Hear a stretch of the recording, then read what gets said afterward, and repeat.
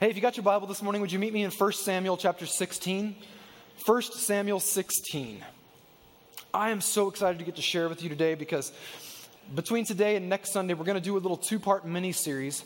And I want to bring a very simple message to you that's called From Anointing to Appointing. From Anointing to Appointing. And I want to look at a few seasons in the life of David that we can learn a few lessons from. If you want to put a subtitle or a subtopic underneath that title, you could call it Lessons Learned from the Life of David. Today we're just going to focus in on a couple of things and next week cover even more grounds. But I want to give you a little bit of background. If you have not read the book of 1 Samuel, can I just encourage you? I've been in 1 Samuel for like the last few weeks, and it has like become one of my favorite books over time because the book of 1 Samuel, there's so many rich truths and things that we can apply to our lives. But not only that, what we see in 1 Samuel is there are so many key figures in the Old Testament that appear all in one book. So I want to take some time and I want to give you some context and some background for where it is that we're going to go today, okay? At the beginning of 1 Samuel, we see that Samuel the prophet is anointed by God and becomes the prophet over a nation. But then we also see that the first king of Israel, a man named Saul, becomes king, and he's the first king chosen by God. And the reason that this happened was because the people of Israel, they began to cry out to God, and they began to say, we no longer want to be a theocracy, theo or theos meaning God, a government ruled by God. We want to be like the other nations of the world, where we have a man on the throne, a man that we can see with our own two eyes, a man that we can point to and look to for leadership, who can bring wisdom into our nation, a man who can tell us what our next moves are and oversee our nation. We don't want to trust in a God that we can't see with our own eyes. We want to put our faith in a leader or a man as king over our nation. That's literally what the people of God were saying in those days. And so God said, okay, fine. If that's what you want, have it your way. I'll give you a man to be king, but let me just tell you, men make mistakes. Sometimes men get it wrong. Sometimes men lack, all the ladies are like, sometimes men lack wisdom, and it's true. But God essentially looked down at them and said, okay, I'll give you what you want, but here's what you need to know. The men don't always get it right. Sometimes they make mistakes, and that means that there will be an imperfect person on the throne of this nation. But God chooses a man named Saul, and Saul becomes the first king of Israel. But then, in the beginning, he does a really good job. He obeys God. He puts God's kingdom and God's people first. But over time, he starts to care more about himself than he does about God's people. He starts to become disobedient toward God and toward the prophet Samuel, who was God's mouthpiece over a nation. And over time, what ends up happening is the scripture tells us that the Spirit of the Lord leaves Saul. The favor of God, the hand of God leaves Saul because of his disobedience.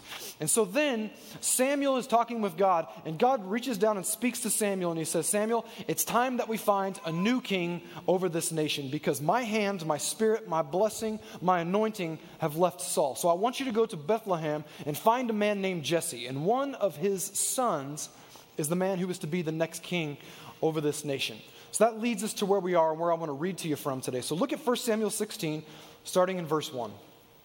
Now the Lord said to Samuel, how long will you mourn for Saul, seeing I have rejected him from reigning over Israel? So fill your horn with oil, this is signifying the anointing, and go. I am sending you to Jesse the Bethlehemite, for I have provided myself a king among his sons. Now skip down to verse 4. So Samuel did what the Lord said, and he went to Bethlehem.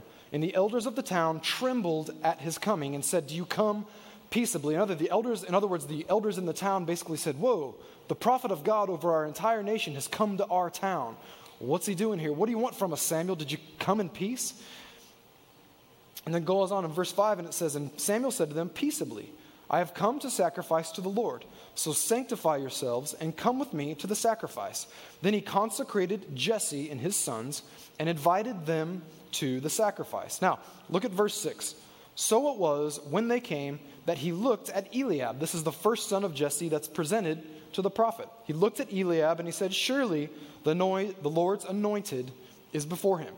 But the Lord said to Samuel, do not look at his appearance or at his physical stature, because I have refused him. For the Lord does not see as man sees, for man looks at the outward appearance, but the Lord looks at the heart. Verse 8, so Jesse called Abinadab, the next son, and made him pass before Samuel. And he said, neither has the Lord chosen this one. Verse 9, then Jesse made Shammah pass by, and he said, neither has the Lord chosen this one. Thus Jesse made 7 of his sons pass before Samuel. And Samuel said to Jesse, the Lord has not chosen any of these. Now look at verse 11. And Samuel said to Jesse, "Are all of your young men here?" Then he said, "There remains yet the youngest, and there he is keeping the sheep." He's out in the field taking care of his father's sheep. And Samuel said to Jesse, "Send and bring him in, for we will not sit down until he comes here." So he sent and brought him in. Now he was ruddy with bright eyes, and he was good looking. When it says he was ruddy, that means that he was of red and freckled complexion. And the Lord said, "Arise, anoint him, for this is the one." Then Samuel took the horn of oil and anointed him in the midst of his brothers. And the Spirit of the Lord, let me say this again, and the Spirit of the Lord came upon David from that day forward. Now, if you've been in church a long time, kind of like me, then you've been through this passage of Scripture many, many times. You know that this is the first introduction. It's the first glimpse we get into the life of David throughout the Bible. And one of the reasons why I really, really love this passage is because every time I read it, there's one thing that stands out to me and just hits me so hard. David was not a man at this point, even though God had said, "I'm looking for a man to be king." In fact, David was just a boy.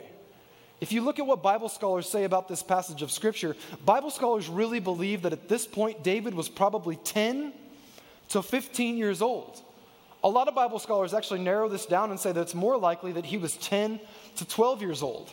Either way, what we know is that David was not yet a man. He was actually a boy.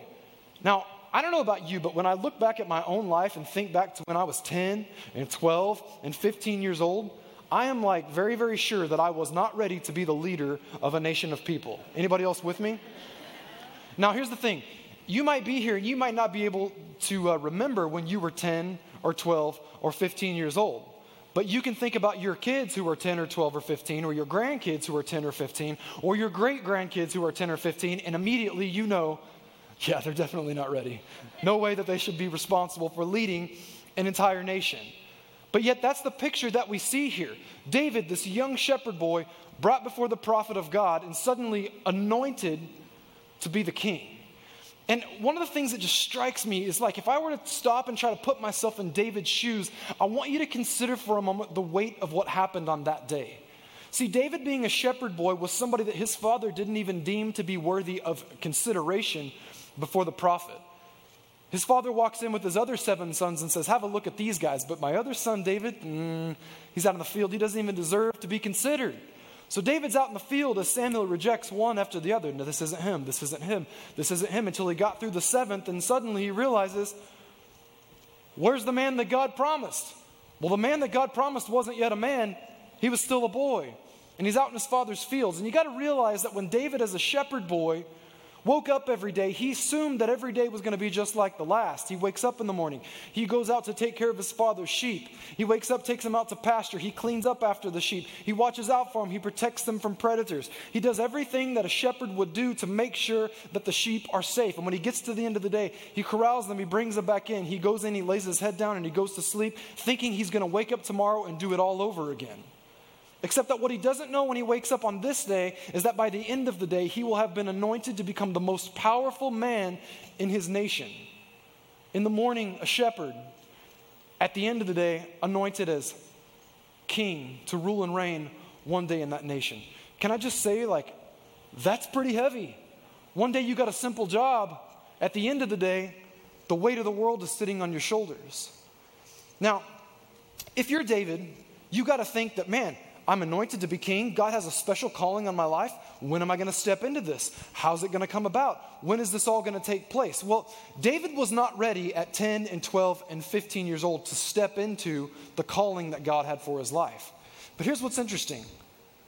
God still chose to anoint him at 10 or 12 or 15, which tells me that you can be anointed for the calling God has for your life, even if you are not yet appointed to that position. Now, I hope everybody's with me so far this morning, because between today and next Sunday, I want to look at a few pictures in the life of David, and I want to point some things out to you. Right now, in the place that you're in, you are anointed by God, or you could be anointed by God for something that he has for you. But it might be a few years down the road until you are appointed to that position. Just because it hasn't happened yet doesn't mean that your anointing isn't valid. It means that God might allow you to walk through a series of events that will shape you into the person he is calling you to be. Now, if you look at David right here, it was lucky for David, or fortunate, really blessed. I mean, it was God's timing. But lucky for David and lucky for the people of Israel that David was not appointed king the next day. You know why? Because he wasn't ready. He was 10, he was 12, he was 15 years old. Yet God chose to reveal to him, you are anointed for something that I have in front of you. You're anointed even though you are not yet appointed. Between today and next week, we're going to look at some of the pictures in his life that will help us understand why he walked down the journey and walked down the path that he did, because God wanted to shape some things inside of him for everything that he was calling him to. But before we look at some of those pictures, I want to take some time and I want to talk about something that really stuck out to me this week. I was planning on kind of moving into these pictures quicker, but I felt like over the last 2 days, like God kind of just got my attention about something. I want to take a few minutes and I want to talk to you about the anointing of the Lord. Let's talk about the anointing of the Lord. Now, why is it that David was chosen to be king at, 10 or 15 years old? Why did God choose him? I mean, you're talking about not a man, but a boy that's 10 or 15 years old. Surely there was somebody out there who was more qualified. Surely there was multiple people out there that were more qualified. Surely there were multiple people out there that had more experience that would enable them to be a successful king. Surely there were more people out there who were far more educated than David was. David spent all of his days out in the field with sheep. Surely there were other people that God could have chosen, but instead God chose David. Why did God choose David? What did God see in David? Well, I think there's a couple of clues that we grab in Scripture that explain this. See, in 1 Samuel chapter 13 and verse 14, Samuel says one day, he says that God is looking for a king. He is looking for a man after his own heart. And if you know much about the life and story of David, David is often referred to as the man after God's own heart. Can I tell you today that God is continually looking for people who are after his own heart? Because God can do great things with people who can set themselves aside because they are more interested in pursuing the heart of God. What does it mean to be a person, a man or a woman who is after God's own heart? I think we find two really quick definitions in this, and I'll give this to you really fast if you want to write these down. What does it mean to be a person after God's own heart? Number one, a person after God's own heart is living a life and a lifestyle that is bringing glory to God. We talk all the time about what's the purpose of life? What's the purpose of my life? Can I just give you a really general one? The purpose of your life, you were created to bring glory to God. Above all else, you were created to bring glory to God. But the second part of this, what does it mean to be a person after the heart of God? The second definition is, I think a person after the heart of God considers others to be equal to, if not greater than themselves. They consider others to be equal to, if not greater than themselves. You say, Zach, where do you get that definition from? Well, when Jesus was asked in the New Testament, what's the greatest commandment? What was his answer? He said, first of all, you are to love the Lord your God with all your heart, your soul, your mind, and your strength. Live a life and a lifestyle that brings glory to God. But what's the second part of it? You shall love your neighbor as yourself. Look out for others. Consider others to be equal to, if not greater than, yourself. That was the greatest commandment. That was what Jesus said to his disciples. That was what he said to the Pharisees when they asked him about it. I believe that a person who is after the heart of God is continually looking out for God's best interests and the best interests of others. If you want to see God use you in the life that he's given you, look out for his best interests and set yours aside. Look out for the best interests of others, and God will come down and use you in ways that you could never imagine in your own strength. Now, we said we're going to talk a little bit more about the anointing, okay? Now, when you see the anointing in Scripture, whether it's in the Old Testament or all the way through to the book of James in the New Testament, anytime you see the anointing or the oil, it's always symbolic or representative of the Spirit of God coming upon somebody. We see it in the first king. Saul is anointed. The anointing oil, it's the Spirit of God coming upon him. When he becomes disobedient to God, Scripture tells us that the anointing of God or the Spirit of God leaves Saul. So in order for a new king to be anointed or appointed one day, what does Samuel have to do? He has to go and anoint the guy that God has chosen to be the next king. It's symbolic of the Spirit of God coming upon. Now, why is it that God chose David? Well, first of all, we just established that he had a heart that was after God.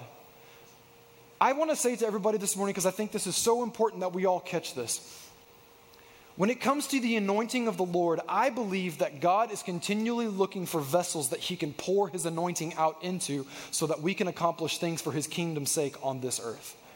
I believe God is continually looking, continually searching, and he's looking back and forth over and over, all over the place, and he's saying, who can I pour my anointing onto? Who can I pour my oil onto so that they can go and accomplish and establish my kingdom on this earth? Where are they? Where's that person?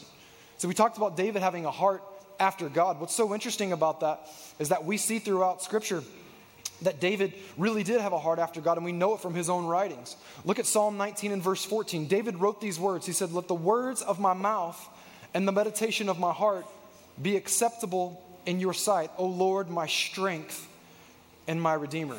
David wrote those words because he understood that it wasn't just about the things that he said to people that made them think one thing about him. He knew that God saw his heart.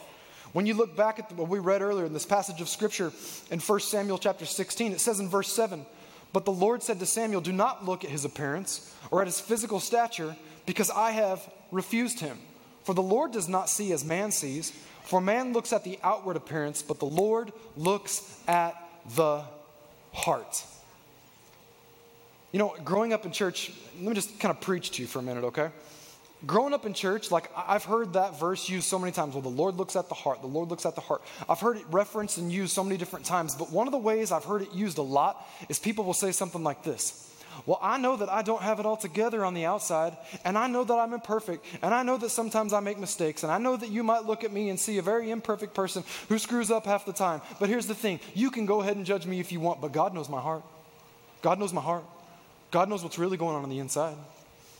And sometimes you hear people say that, and here's the deal. You can say that if you have a pure heart before the Lord. But as I was reading this passage of Scripture the last few days, something occurred to me. It should put the fear of God in us to know that God knows what's going on inside my heart. I love it that Samuel says these words. You know, Lord speaking to Samuel in the way it's written, he says, the Lord doesn't see people the way people see people. I look past their words, I look past the facade, I look past the appearance, and I know exactly what's going on in their heart. I mean, think about that for a moment. I can use words that will paint a picture to make you think one thing about me, and I can deceive you in one direction because you don't know what's really going on inside here. I can put on an appearance, I can put on a facade that makes you think one thing about me. I got you fooled because you don't really know what's going on in here. But here's the thing about God. You can't fool God. Like, God knows what's going on. You can give God words, but he knows what's going on in your heart. Like, have you ever prayed a prayer that was like trying to flatter God so that he would give you what you want? Like, have you ever prayed a prayer that sounded something like this? God, I really didn't mean to do that. And I just really, I just ask for your forgiveness because, Lord, I just have a heart for you, Lord. And God's like, look, you did what you did because your desires are your desires, and I want to change those desires. I want to come in and I want to get involved, and I want to change the condition of your heart. But don't leave me on with words because I know what's really going on the inside. See, we can fool people, but you can't fool God. And we think about the idea that God looks at the heart. That should honestly put a serious reverence in our heart for the way that the things that we're meditating on, because God knows what's going on in here. It reminds me, when I was in high school, I said this in first service, back in the 90s. It sounds funny because it sounds like the 90s were like a long time ago. They really weren't, but they kind of were. But anyway, like there was a hip hop song back in the 90s that was super popular that I listened to a million times, and it said, "Only God can judge me." And people would say it over and over all the time. People got it tattooed on their own body, "Only God can judge me." And it's true. Like, go ahead and judge away if you want. But look, you can try to judge me, but listen, here's the deal. I answer to God. It should put the fear of God in us to know that we answer to God. Like, I would rather be subject to man's judgment than God's, because here's the thing, God's is eternal. Ooh. So when we say, hey, God looks at the heart, guess what? God looks at the heart.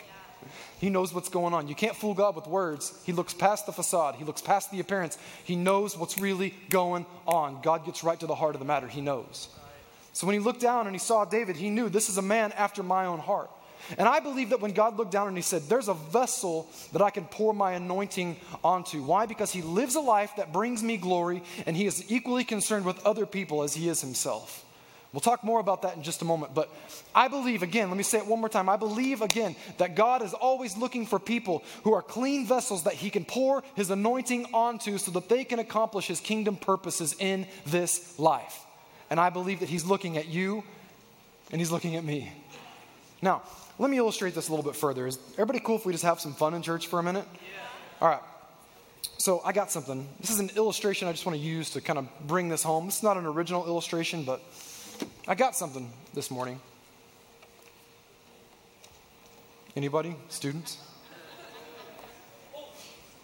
I thought of, no, hold on. No, sit down, Andrew, sit down. When I was thinking about this, you were the one I thought of, Andrew. I knew that it would be you that would jump up and be like, I got to go up there and grab those. Anybody like these? Is there anybody here, like right now, you're just hungry? Like you didn't eat breakfast? There's some of you, like as soon as I pulled this out, like the voice of Homer Simpson, like went through your head. Donuts. See, here's the thing. As soon as I pulled this box out, like it was funny to see, especially the students, like some of the eyes of the students just light up like, whoa. Some of you are like, my mouth is watering. My stomach is growling. Some people are like, that's my weakness. I can't say no to those, you know. But here's the thing. As soon as I like took this box out right now and I held it up, I was like looking out very intentionally just to kind of see what people would think when they saw the Dunkin' Donuts logo right there. And they knew what it was that I was holding in my hand. And what's really funny about it is when your mouth began to water when you saw this, it's because you were excited about what might be inside. But I got bad news for you.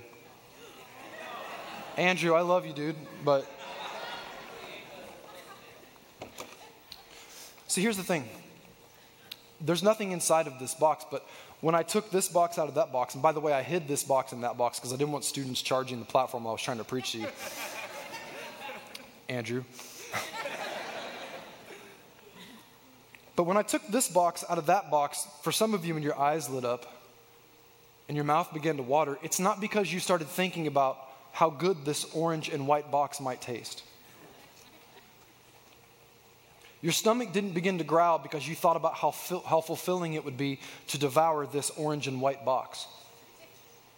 In fact, if you think about it, that doesn't sound good at all. See, when you saw this box, if your mouth began to water and your stomach began to growl, it wasn't because you were interested in the box. You were interested in what's inside of the box, right? Now, to take this a little bit further, let me just say it this way. See, this box in and of itself really is of no value, okay? This box does become valuable, though, when there are donuts inside of the box because it's something that you want. See, it's not the box that adds value to the donuts. It's the donuts that add value to the box. Because in and of itself, none of you are interested in taking a bite out of this. Right? Now, let me take this a step further, okay? You should have seen the look on the dude's face when I went to Dunkin' Donuts this morning and told him, I walked in the front door, I walk up to the counter, and he's like, how you doing, sir? How can I help you? I'd like a box. And he says, oh, you'd like a box of donuts? Would you like 1 dozen or 2 dozen? I said, no, I'd just like a box. And he says, well, sir, we don't sell boxes, we sell donuts. I said, yes, but do your donuts come in boxes? And he said, yes, they do. And I said, then I'll take a box.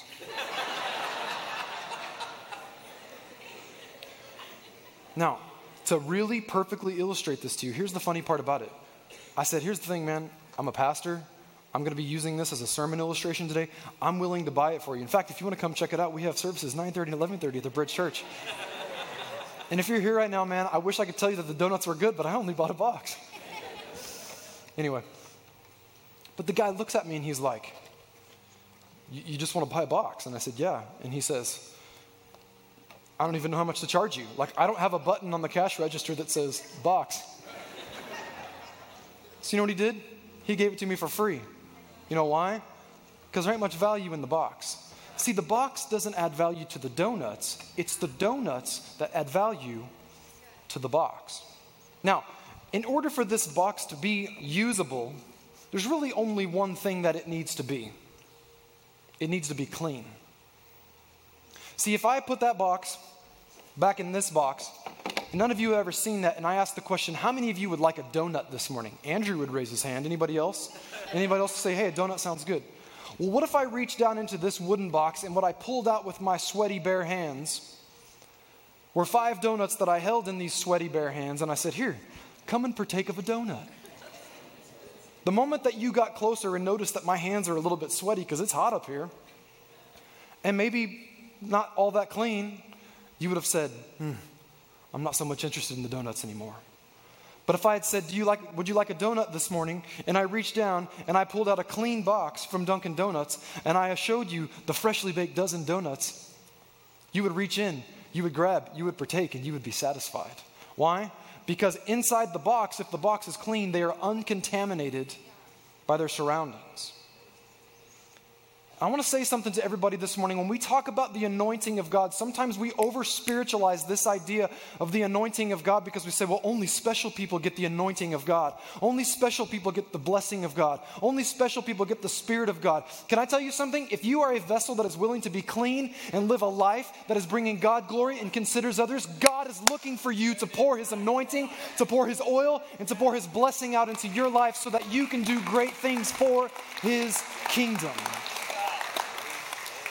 Now, with that said, let's talk a little bit further about the anointing, because the eyes of the Lord are continually looking for people that He can bless and pour His anointing oil into. Look at this, 2 Chronicles 16:9. For the eyes of the Lord run to and fro throughout the whole earth to show Himself strong on behalf of those whose heart is loyal to Him. Who does He want to show Himself strong on behalf of? Those whose heart is loyal to Him. People who have a heart after God's own heart. People who live lives that are bringing glory to God and consider others to be equal to, if not greater than, themselves. I love thinking about the idea that God could use me, but sometimes when I think about what that means, I might have to make some difficult choices in my life if I want to be used by God.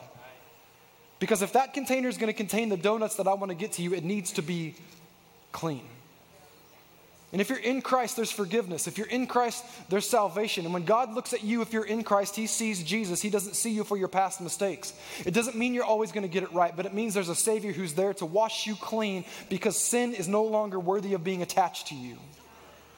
And I love the grace message that we've preached in church over the last few decades because it's brought freedom into a lot of people's lives. But can I just tell you something this morning? It is time for the people of God to return to the message of holiness because God has not called you to live a life of sin. God has given you grace so that you can walk in truth. And if we can choose to walk in truth, we will become open vessels. He will pour His oil into our life and He will do things through us that we could never do in ourselves and on our own.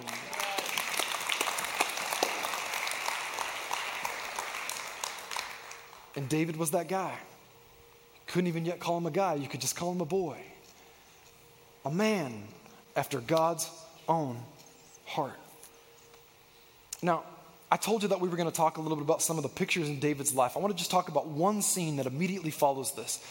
God has anointed David to one day be the next king. He is now anointed, but not yet appointed. God wants to anoint you for the purposes that He has for your life. And it might take a while for you to get there. You might find yourself walking through scenes and seasons in your life where you're like, God, what in the world am I doing here? But just know that God has great things ahead of you because He's anointed you and called you for His purposes. Now, I want to just quickly show you one scene here before we close today, okay? The first scene that we see immediately after David's anointing to one day be king, we see that David is essentially sent back to go to his father's field. He's sent back to go be a shepherd. And the reason we know it is because the next time we see David, he comes from his father's field to go and fight a giant. Now, I'm blown away that when David was anointed to be king, they didn't throw a parade. They didn't fit him for a robe and a crown. They didn't hand him a scepter. They didn't see, well, how big does his throne need to be? Let's find the royal subjects who will come and serve him. David, go and establish your court. No, there was still somebody who was ruling as king for a few more years. But I'm blown away that the very next thing he does is he doesn't move into the palace. He goes back into his father's field. Interesting. Why? Why would God tell him he's anointed to be something great, but then send him back to do something so small? Or what would seem to be so small? See, you might be here today, and the thing that God has put in your heart, the dream, the vision that He's put inside of you, the thing He's anointed you and called you to do, it might be massive. But the place you are today seems really small and really insignificant. I want to stay here too long, but let me just tell you something. Do not despise the day of small beginnings because God is using the season that you're in to get you to the place He wants you to go. Now, David goes back to the field, and you have someone with the anointing of a king taking care of sheep. Why did God send this anointed king back to the field to take care of his father's sheep? I want to focus on a couple of things real quick before we finish today. I think one of the greatest reasons why God sent David back to his father's field is because he wanted to remind David that being a king won't be a cakewalk. It's always going to be hard work. Let me just say this to everybody else here today. The anointing that's on your life might not be to lead a nation one day, but the anointing that's on your life is a big thing, and it will always demand that you give it proper attention and be diligent to do the hard work. See, if being a king just meant that you sat on a throne, held a scepter, wore a crown and a robe, and told people what to do, anybody could do that job. But God was looking for someone who understood the weight and the responsibilities that they were being appointed to, and when he looked down, he found it in a 10 to 15-year-old boy. But after he's anointed, he goes back out to his field, and he says, continue on with the work that's been put in front of you, because I want to establish that it's always going to be hard work accomplishing my purposes in your life. Look at this. This is what Proverbs says in 3 different places, and there's a bunch of other ones that we don't have time to get into. This is what it says in Proverbs 10, verse 4. He who has a slack hand becomes poor, but the hand of the diligent makes rich. In other words, if you have your hand down working, your nose to the grindstone, that's where you find success. Proverbs 13:4 says, the soul of a lazy man desires, but has nothing, but the soul of the diligent shall be made rich. Proverbs 21:5, the plans of the diligent lead surely to plenty, but those of everyone who is hasty surely to poverty. I think the first reason why David was sent back out to his father's field is because God wanted to make sure that he understood the value of hard work. David, it's not just going to be sitting on a throne enjoying the luxuries of being the king. No, you're going to have to be the one who puts in the hard yards because you got a lot of responsibility in the thing I'm calling you to. The thing that God is calling each one of us to today, it comes with a lot of responsibilities, and we have to be willing to put in the hard work and do the hard yards. It's not always going to be fun, but it's going to be worth it because we're going to accomplish things in our life that we could never do on our own. Now, the other part of this that I just want to talk about really quickly was when I see this picture of David heading back to his father's field to take care of his father's sheep, the thing that I keep thinking of is it's almost like God looking down and say, okay, you want to lead my people? First, let's see you lead some sheep.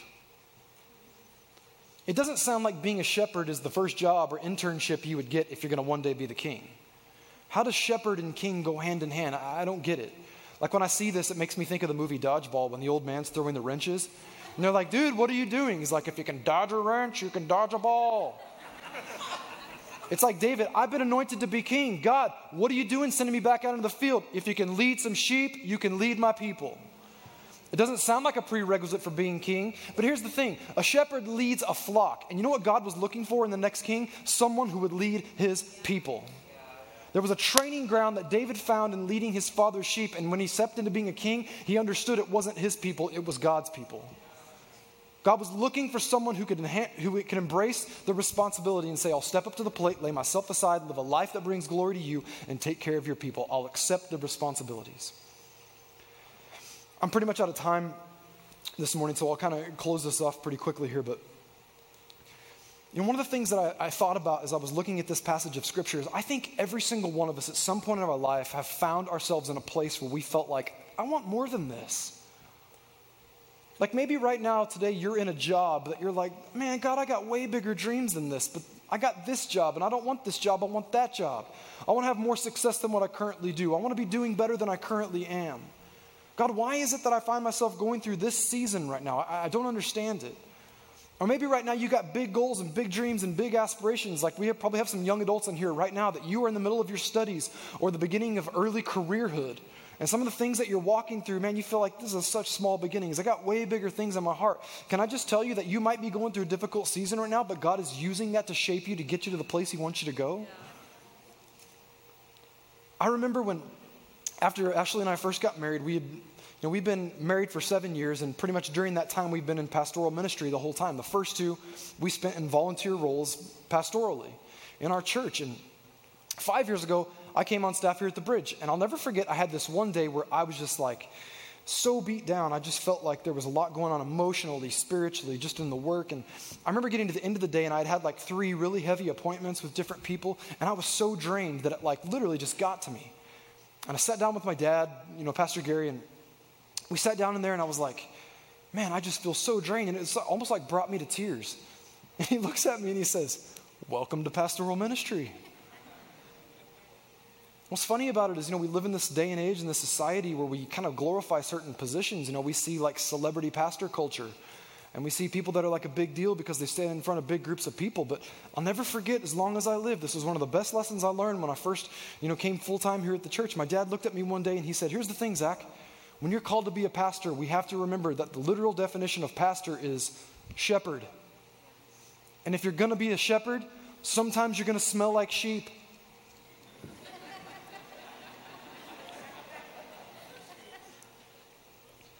And see, the thing about David's out there in his father's fields taking care of his father's sheep. And I wonder if there were days where he thought, man, I can't wait till I can be king, so I ain't got to do this no more. But what if God was simply tapping him on the shoulder and reminding him, you know why I got you taking care of these sheep? Because there's going to be some day when you're looking after my people, and you're going to find that at the end of the day you smell a little bit like sheep. Because I'm not looking for a king who's going to sit on his high horse. I'm not looking for a king who's going to sit in his ivory tower. I'm looking for a king who will put himself down and lift me and other people up. And that's somebody I can use. That's somebody I can take to great places. That's somebody that I can do something really amazing with. And is it possible that in the place you're at right now, you feel like it's a really small thing compared to the big calling that's on your life? If you feel that way, can I tell you, it might not be that God's got you in the wrong place. It might be that God has got you exactly where he wants you because he's going to do something in this season that is going to set you up for success in the one that is to come. But are you going to be willing to submit to the process? Last thing I got for you this morning. I messed up my notes so bad today. This is the Apostle Paul in Ephesians chapter 2. Listen to this. For we are God's workmanship. Other translations say, I believe the Message says, we are God's handiwork. We are God's workmanship. He's crafted us. He's molded us. He's shaped us for what he has for our lives. We're created in Christ Jesus for good works, which God prepared beforehand that we should walk. Everybody say walk. That we should walk in them. I love this verse because I've heard this verse throughout the course of my life. I was looking at it this week, and in the original Greek, that word walk is this word peripateo. It's where we get our English word participate. God has prepared good works for you and I, but it's up to us to choose to participate in the thing that God has destined us for. And sometimes it's going to be work. Sometimes it's going to be starting in a season that feels insignificant so that God can take us into a big season of significance. But if we're willing to set ourselves aside, our own agenda, and consider others, God will look down and say, now that's a worthy vessel. I can pour my anointing oil upon that person and they will go and do things that they never could have done in their own strength. And can I just tell you something this morning? I don't want anything less than the very best that God has for my life. And nobody here in this place today should settle for anything less than the best that God has for you. The eyes of the Lord search to and fro, continually looking to show his strength on behalf of those whose hearts are loyal to him. Where's your heart at this morning? What's your life and your lifestyle look like? How do you see others? If we can get those things right, my friend, you are the perfect candidate to be a vessel that God can pour his anointing onto. I don't know about you, but I want that. I want that in my life. Amen? Amen. Would you bow your heads with me this morning? I want to do two things real quick, just two quick prayers. You might be here this morning and the season that you're in might feel really insignificant to you. But I believe that one of the things that God wanted me to say to you today is that God is using the season you're in to set you up well for the one you're about to walk into. You might not yet be appointed for the thing that's in your heart, but let me tell you, you are anointed for the thing that God has called you to. If you are in Christ, if you're living a life that's bringing glory to him, and you are considerate of others. And I want to pray today that God will lift you up, that he'll encourage you, and that he'll walk you into that season of appointment. But maybe you're here today and you feel as though the blessing of God, the hand of God, the favor of God is so far from your life. And as you've listened to this today, you say, man, I would do anything to have the anointing of God, the favor of God, the Spirit of God come and rest upon my life. Because that's the place where God can do incredible things in our lives. If you're either one of those two places today, I want to pray for you. But especially if you're here this morning and you say, Zach, I want the anointing of God in my life. I don't want to do this in my own strength. I don't want to do it in vain. I don't want to do it in my own power. I want the anointing of God in my life. If that's you, would you just lift your hand right now? Because I'm going to pray this morning, and I'm going to believe that God is going to pour his Spirit out. If we are willing to check ourselves and participate in the process, I believe that God wants to pour his Spirit out on empty, clean vessels today. Father, I thank you so much for the people who are willing to lift a hand and say, God, I want more of you in my life. God, I pray that you would bless people in this place with your favor, that your face would shine upon them, that your hand of strength would encourage them and move them forward, God, in Jesus' name. I pray that as your favor rests upon them, God, that their lives would simply be a testimony of your goodness and your greatness, not of their own strength, not of their own power, but of your might and of your power, your plan that you have for their lives, and that the world around them would see that it's not about them, but it's about you, Lord Jesus.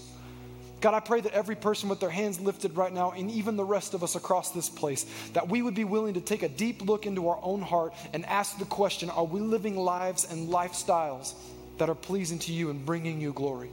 How do we see other people? God, I pray that you would change our heart. If there are things that need to be changed and adjusted, we give you permission, we give you access, and we give you permission to come in and bring conviction into those areas of our life so that we can step into the best that you have for us. We honor you today, and we thank you that you have better things than what we are currently seeing. We are anointed for a time of appointment. We thank you for that. We thank you for that. In Jesus' name. You can put your hand down. And just right now, one more time, with eyes closed and heads bowed across this place. If you're here this morning and you've never walked in to a relationship with God, I want to tell you that the greatest things that you've ever seen in your life come after you make a decision to follow Jesus. He brings about forgiveness into our life and salvation. Scripture tells us that all of us have sinned. We've all fallen short of God's perfection. There's none of us that have gotten it right all the time. But God loved us so much that when we were lost in the middle of our sin, he sent his very best, his perfect, spotless son in exchange for our very worst. When Jesus went to the cross 2,000 years ago, died a death that you and I deserve. But he took that punishment upon his back so that you and I could be forgiven. And after he died, 3 days later, God raised him from the dead, conquering death and hell and the grave so that you and I would not have to face it and that we could spend eternity with him forever. If you're here this morning and you want the anointing of God on your life, I want to tell you that it starts with salvation. It starts with asking God to come in. Forgive me of my sins. God, my sins have separated me from you. I want salvation. I want forgiveness. I want you to wipe me clean. When you look at me, I want you to see Jesus. If that's you today and you want to make a decision to follow Jesus, we're not going to put you on the spot. We're not going to embarrass you. In fact, we're actually going to pray a prayer out loud all together and give you an opportunity to follow Jesus. We're going to do it right now. So I want to ask if you would just wrap your heart around these words. Say it right out loud. If you need to recommit your life to Christ today, take advantage of this opportunity. Everybody right out loud, say these words. Say, dear Jesus, I thank you for going to the cross for me. I believe that you died for me. I believe that you were raised from the dead so that I could be forgiven and so that I could go free. Today, I want your salvation. I want your plan. I want your purposes. And I want your promise for eternity in my life.